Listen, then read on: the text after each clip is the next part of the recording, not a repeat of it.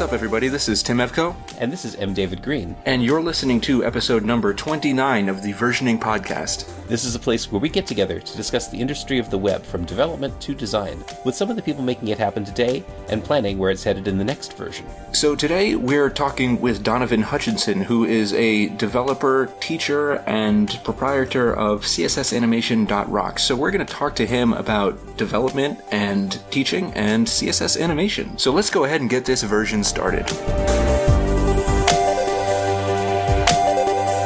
Hey Donovan, how are you doing today? I'm great, thanks. Good, thanks for joining us on the Versioning Show. It's a pleasure. Thanks for having me on. Cool. So, since this is the Versioning Show, and we're talking about the philosophy of web design and development, we always like to ask our guests a philosophical question. And your philosophical question today is this. In your current career, what version are you, and why?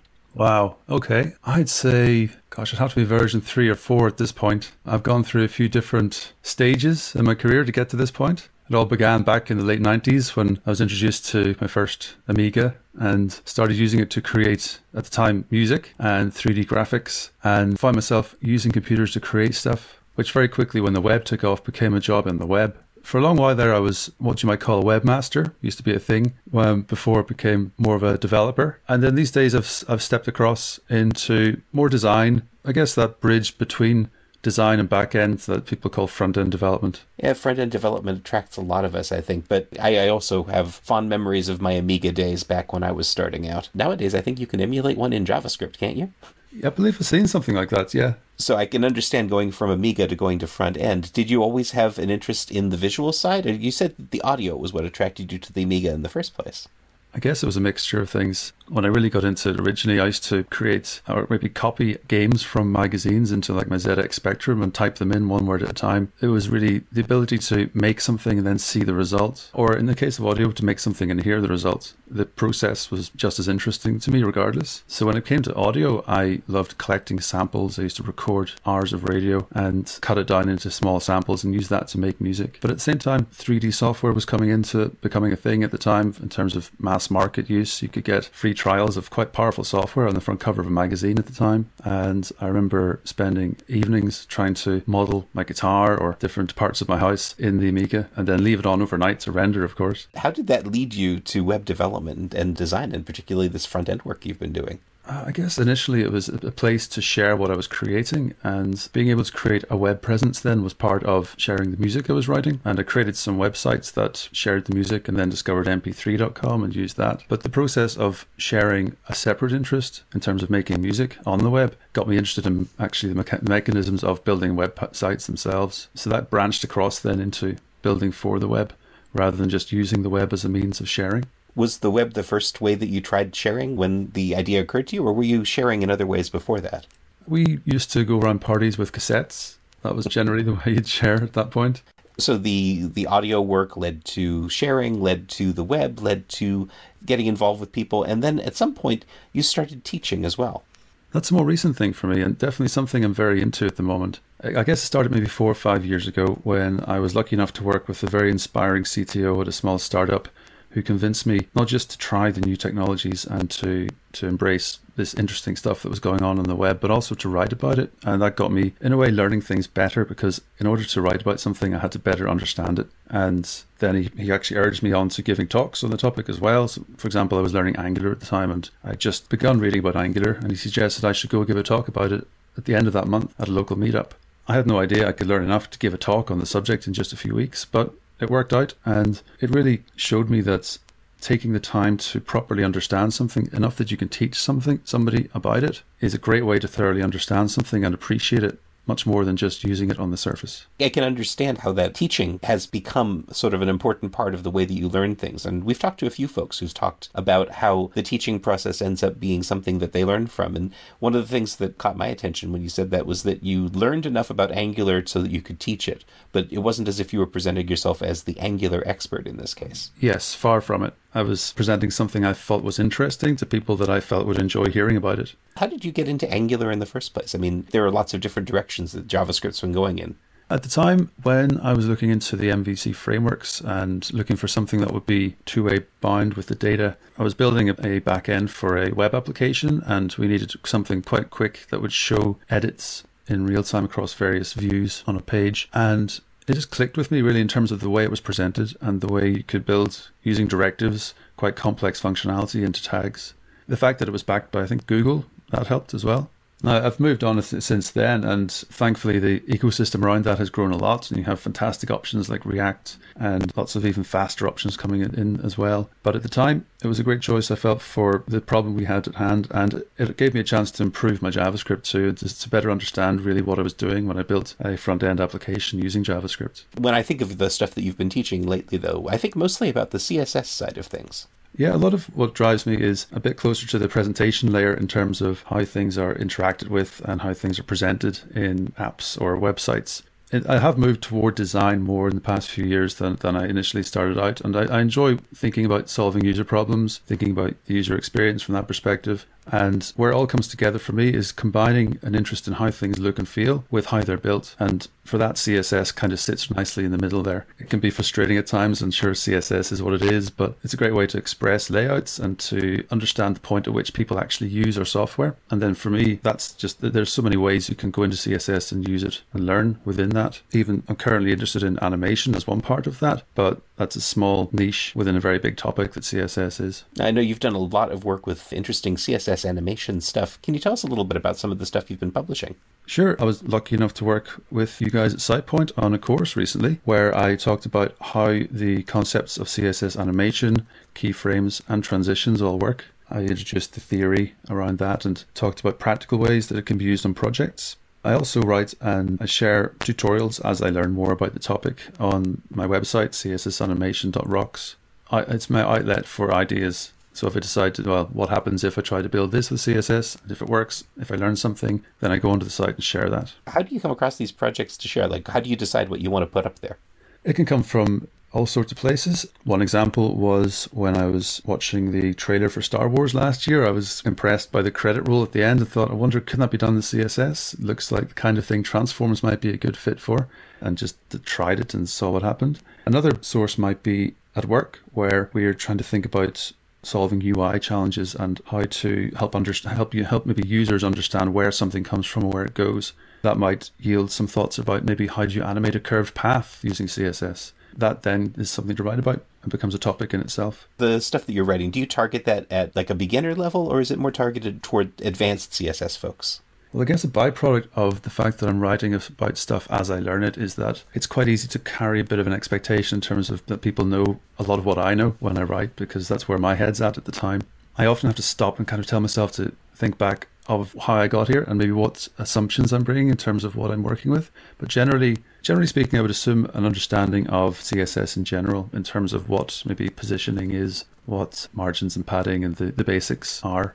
But wherever possible, I try to take time to just explain if I'm doing something fiddly with like any kind of new CSS properties. I might take a chance just to explain what it is I'm doing with that to give the context. An example was today when I was writing an example about how to stop an animation before the page loads, and I used the not pseudoclass. It's not something I tend to use very often, but when it's needed, it's extremely useful. That's the kind of point, I guess, I would just stop for a second and say, hang on, this is what this means in case you haven't seen it before. I know a lot of those things were unfamiliar to people because of compatibility issues. How much attention do you pay to browser compatibility when you're doing the stuff that you're working on?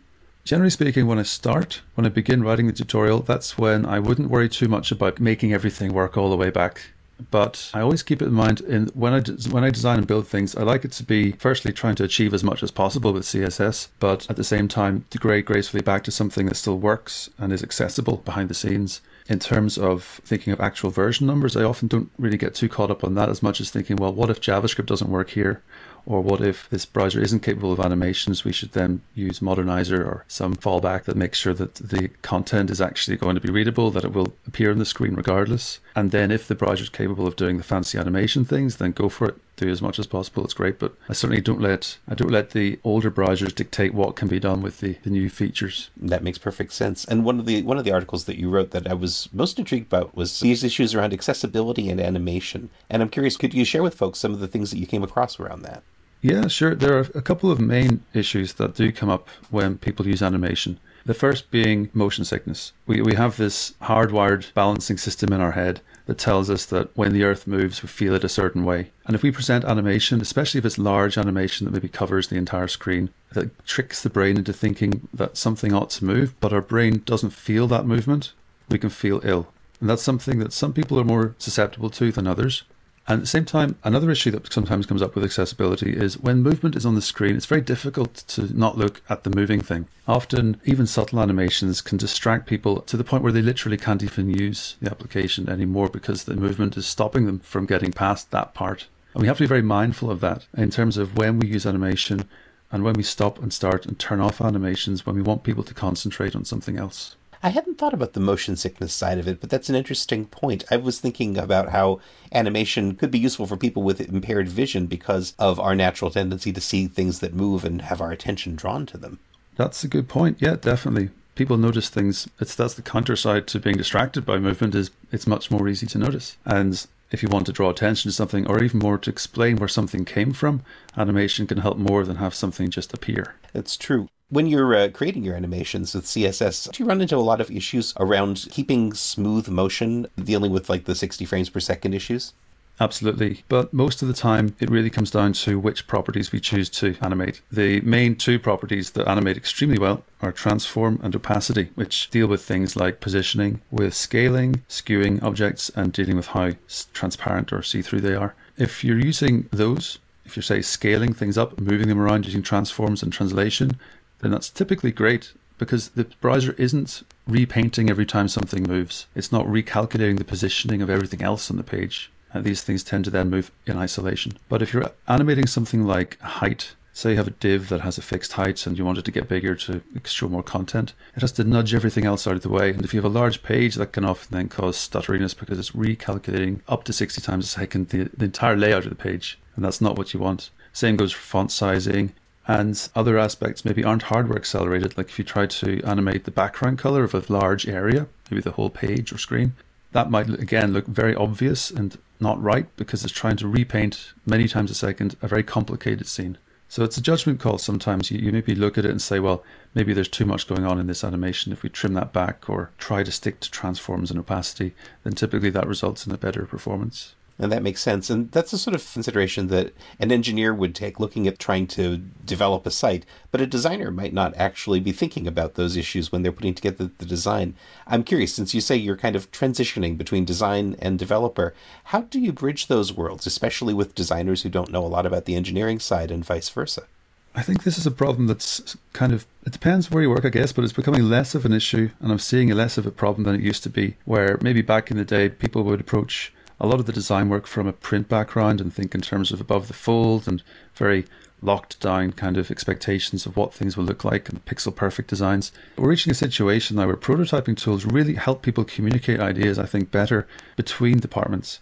So that if someone's building something, if the designer can help by actually building how it moves, and even better using a tool like Framer, for example, where there's some basic JavaScript involved and there's some actual tweening, then that can communicate very clearly to the developer building it that this is the intent as far as the designer is concerned. But then vice versa, if the designer's trying to think up something but doesn't really know if it's going to work in terms of the capabilities of the browser, then tools like this help get that out in the open quicker. It helps the conversation happen back and forth. And I find that's useful for communicating, well, this is what we can do, and then having a two-way conversation about what's being designed. Are there any tools in particular that you found very useful?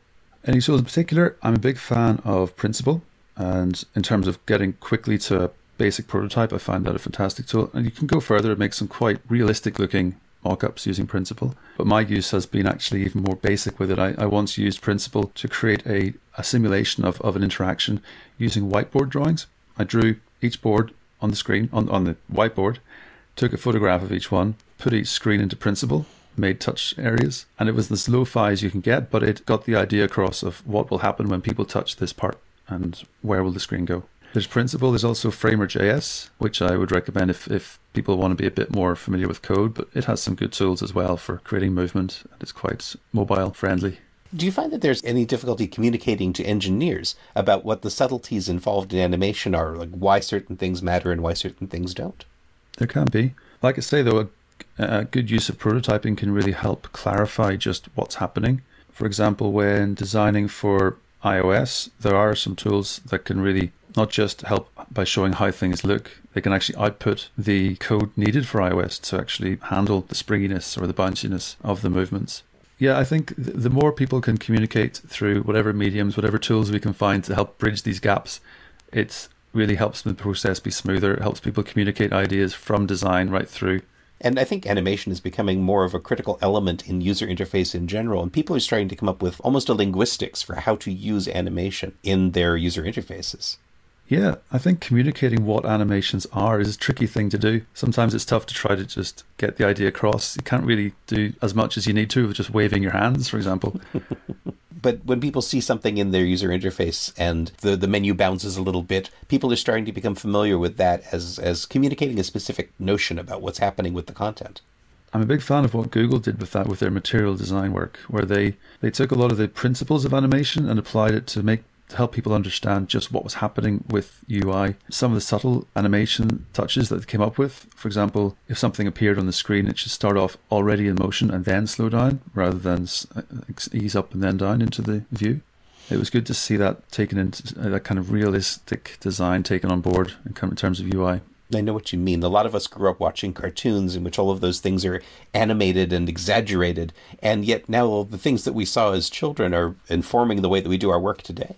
I think the principles of animation still stand. There are 12 actually very well considered points there in terms of how to help us connect with what's on the screen. And if we apply that to our UI, then helping people connect to what we're building is a good thing. So have you gotten any feedback from users about the types of the information you've been putting out there? Over the past 2 years, I've had over 2,000 people take part in a course I run at cssanimation.rocks, and that's been invaluable for me in terms of learning what people really enjoy learning about, but also what they use these skills on, and seeing the different perspectives and the different ideas, and then seeing things pop up on sites like CodePen. It's just fantastic to see the ecosystem around web and animation growing. So where do you think you're going to be taking this next? I'm going to keep pulling the thread and see where it leads. Every time I learn something new, I'll do my best to share it and see what exciting doors it opens up. That's awesome. And so for listeners who are curious in your course and in your information, how can people find you online? I can be found on Twitter at Donovan H, and on the web I run a website called cssanimation.rocks, and that is also on Twitter, but the handle is CSS Animation. Cool. And I think you have a course at SitePoint as well. I do indeed. I recommend you check it out. Fantastic. Well, thanks for joining us today. This has been really fascinating. Thank you very much. It's been a pleasure.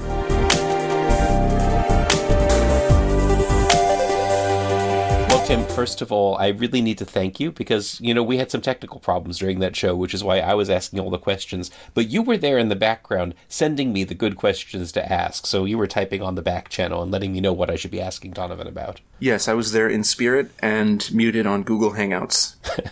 Muted, thankfully. But it worked out very well for all of us. It was a great episode too, and Donovan really brought me back to my past. It was talking about the Amiga and the Sinclair ZX81 and 3D rendering. Man, that brings me back to the old days. While I was listening to him speak and listening to you speak and just listening in general, it really started to dawn on me how there's almost this formulaic progression wherein someone just gets interested in the field of web development and they go on to learn and write or speak or teach about what they've been learning, and they continue to do that. And as they're learning something, they figure out to themselves, okay, this is an interesting thing. I'm going to tell others about what I'm doing, and they just continue with that. And that's how they get to this sort of stage in the industry wherein they become a good resource. It's inspiring because it's so easy to think about just going in, doing your job, and then going home, taking assignments as they come, and not really thinking about the broader picture. But these are the people who are taking agency in their own careers and saying, this is what I'm interested in, this is what fascinates me. And they go down those funny little channels and explore the odd nooks and crannies of, like, CSS animation, for example, areas that people might not think of as hardcore engineering or serious career development. But they end up building reputations for themselves, and they do that in a way that makes them the sorts of people that we'd want to have on the show talking about how they've built their careers. Yeah, it's like they allow their curiosity to drive them. Yeah, I love to see that. And of course, they become the people who we ask questions. Like, for example, when you asked Donovan about CSS animation, and I learned something completely new, wherein your animating can sometimes throw people off balance and cause, kind of spatial disawareness. I've probably done that before, and I've never thought anything about it. It's true, and it's wonderful that people are thinking about accessibility issues. And as Donovan said, accessibility isn't just about people with disabilities. Accessibility is about being able to interact with the site from wherever you happen to be coming from. And it can come from people who they might be distracted, and you might need to design in a special way so that somebody can pay attention. So you put something flashing over here to take advantage of the human natural tendency to respond to flashing items. Yes, situational awareness is often something that we don't think about when we're building things. We don't often ask ourselves, what is in the mental space of the person who is using this service or product? And actually, I believe it's Eric Meyer who has a lot to say about that, and he speaks a lot about designing for crisis. For example, if you are, building a splash page for a hospital, what is the type of information that's more important, and what kind of state is the user in when they're looking up that information? This is why the whole field of UX design, I think, is exploding right now, because we're getting to the situation where something that somebody cobbled together on a deadline in order to meet some requirement is now saving lives or failing to save lives, and it's becoming a reality in the institutions that our society is built around. So now we have to kind of play quick catch-up and realize that all of this work that we've been doing, it has a real impact on people's lives, and it's these are the sorts of things that are going to come up, and we need to pay attention to, that we wouldn't have thought about this before. And it's easy to forget about something. I'm working on, building some search functionality at work right now. And there are some very little expectations that we put into these sorts of products without ever thinking about it. For example, when a user searches, we kind of assume from the get-go that we know what they're searching for. And that's not necessarily let's say I'm building a search to search for, different types of cardboard boxes, right? You could assume that I need to buy a cardboard box, or you could assume that I'm a cardboard box aficionado. Or you could assume that you're a cat. You could also assume that I'm a cat. In that case, no red dots flashing across the screen. I'll attack my computer. It's true, but no, you bring up a very valid point. I mean, we're making these immediate assumptions about if we have a user, we know what we would like that user to be there to look for, and we know what would benefit our business for that user to be there for. But what that user is actually there for, we might have no idea, and being able to come up with that perspective and recognize it and be adaptable enough that what we're doing will work for whatever kind of user happens to be coming to us. That's a skill that people haven't been developing enough. Yeah, I'm 100% guilty on that. So one of the things that Donovan was talking about, particularly around the issues of CSS animation, was the tools that people use to communicate how an animation is supposed to work. And we've talked about this before, I think, with some other folks, about designers not being engineers, don't necessarily know what the capabilities are of the technologies. And at the same time, engineers not being designers don't understand what the user expectations are necessarily going to be around an animation. But he brought up some tools, and I haven't actually worked with either one of those tools. I think it was Principle and Framer.js. I've heard of Framer.js, but I haven't used it. What I can tell you is I'm very guilty of communicating animations with designers by waving your hands around in the air and making whooshing sounds. Tim-driven design, that would be. Tim-driven design is probably hashtag not as good as Framer.js, but it makes... It's probably more fun to watch, though. Oh, yes, it's great. It's great, especially if you can't hear what anybody's saying and then you get to ad-lib. Well, how does that actually work in practice? Not well, because what you end up is an animation that was never fully communicated and nobody expected. It's a tricky problem, and I think that a lot of it comes down to the language that people use to communicate, what it actually means to produce a type of animation. I don't think that we yet have the language for doing that. It's almost as if every time I start working with a new designer, I forget to say, here's what we should use to prototype animations, and here's what I'm going to use to build out those prototypes. I think it's useful for the designers to know what the engineers are working with.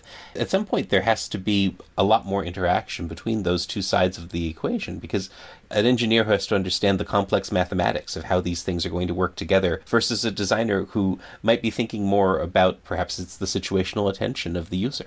As we mentioned before, the animation usually comes in as an afterthought. We need to talk with people like Donovan to remind ourselves continuously that it's an important thing, it deserves thought, and you need to have a plan for it. Even if you don't actually plan on adding animation to your project, most of the time it kind of just seeps in there. You raise a valid point there about animation coming in as an afterthought. I think, a few years ago, a lot of us used to bristle at the idea that, am I a developer or a designer? And as a developer, somebody would say, are you a web designer? And you get all upset about being called a designer when you're actually a developer. I think these days people are looking at animation a lot the way that they were looking at design back 10, maybe 15 years ago. It was something that you added as a decoration at the end of a project. But in actual fact, animation is critical to the way people are interacting with all of these interfaces these days, and we're learning more and more about how critical animation can be.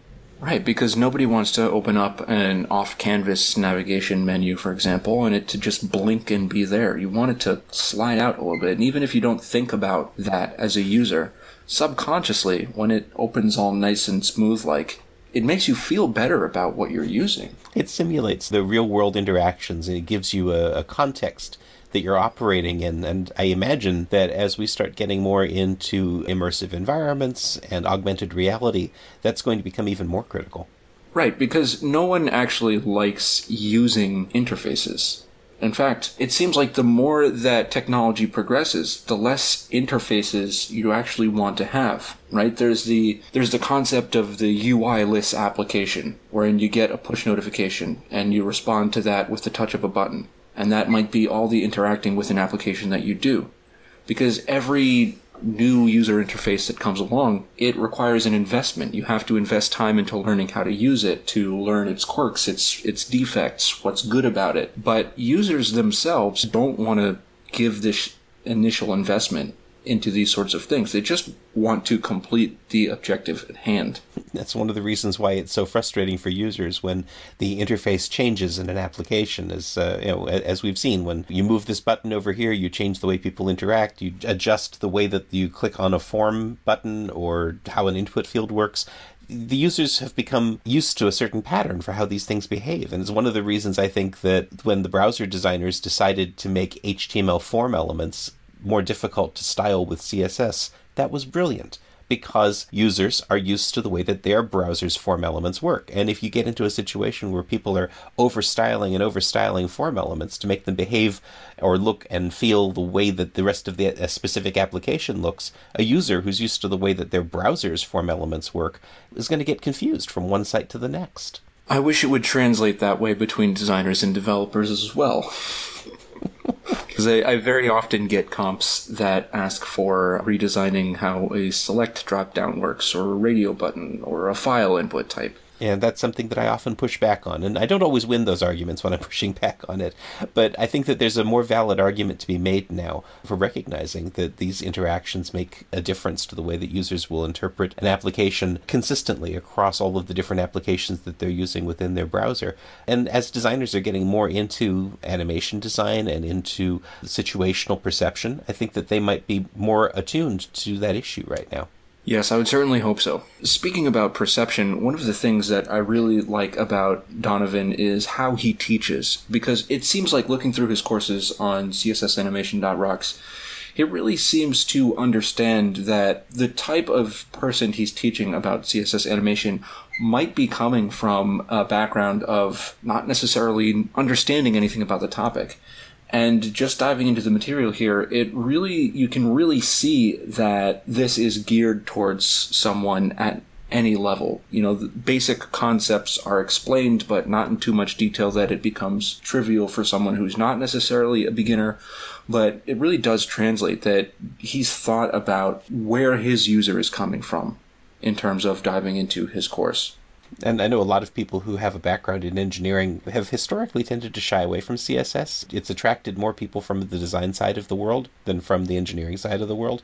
And yet these days it's becoming so integral to engineering to be able to create performance CSS, especially with animation, that creating courses like this that allow people to come in and apply their skills and yet develop the knowledge that they need, it's invaluable. And so one of the things that impressed me with Donovan, what he was talking about teaching courses, is how he goes out out and he learns the things that he's interested in and learns through the process of teaching. I think that that's something that's universal with teachers. Yeah, he also mentioned something to the effect of, CSS being hard for everybody, right? Because it's not necessarily a programmatic language in the way like JavaScript or PHP or Ruby is. It's very declarative, and that trips a lot of people up. And taking advice from the way that Donovan got started, right? By getting interested, learning, and then teaching what he's learned, it seems like that's good advice for anyone who does find CSS incredibly difficult, right? If you're struggling with it, maybe it's a good idea to build your own CSS 101 course and see just how far that gets you into understanding the fundamentals a little bit better. It's true, and it's not like there isn't going to be an audience out there. There's always somebody out there who's interested in learning these things, and all you need to do is know one thing beyond what your audience is looking for, and then you're the expert on that one thing that they need to know next. Like, for example, the way he was talking about the different techniques in animation that can be more or less performant. He was talking about transform and opacity, scaling and translation, but don't change height and don't change size, and how those things make a big difference in terms of how people interact with a web page. He can rattle that off because he went through and step by step he figured out these are the things that work, these are the things that don't. And it's not just necessarily about having information that someone else doesn't have.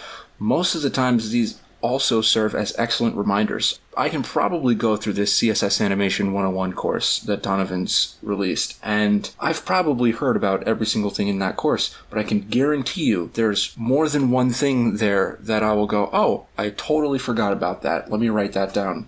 And it's always going to change, too. The other thing that's important is that it's never something that's going to be sitting still. As the browsers change, as the expectations of users change, as design techniques change, we're always going to have to keep on learning new things. And that technique that was marginal 5 years ago is now absolutely central to the work that we're doing. So there's always another opportunity to go out and learn something. Right. For example, those getting started with CSS right now may not have to worry about browser vendor prefixes as much as we used to have to, right? I don't really have to write a browser prefix for a border radius anymore. That's not something I have to worry about. And for anything that I do have to worry about those, I can just hook up a post processor that'll add those browser prefixes in via can I use data, and it's completely forgotten about. And if we're using Sass, a whole lot of that gets taken care of for us behind the scenes anyway, unless we're the people writing plugins for Sass to make that stuff happen. Yes, those people have to know about it. I'm so grateful for that because there were days back in the day when I used to dream in CSS browser prefixes and hacks, like putting asterisks in front of things in order to make IE6 recognize or not recognize different selectors. So glad those days are behind us. The zoom property. That was just, nothing's working, I'm going to try this. It was amazing how often that worked, too. Well, thank you so much for listening, everybody. We always enjoy getting to talk technology with all of you. We'd also like to thank SitePoint.com and our producers, Adam Roberts and Ophelia Lashat, with production help from Ralph Mason. Please feel free to send us your comments on Twitter @VersioningsHow, and give us a rating on iTunes and let us know how we're doing. We'll see you next time, and we hope you enjoyed this version.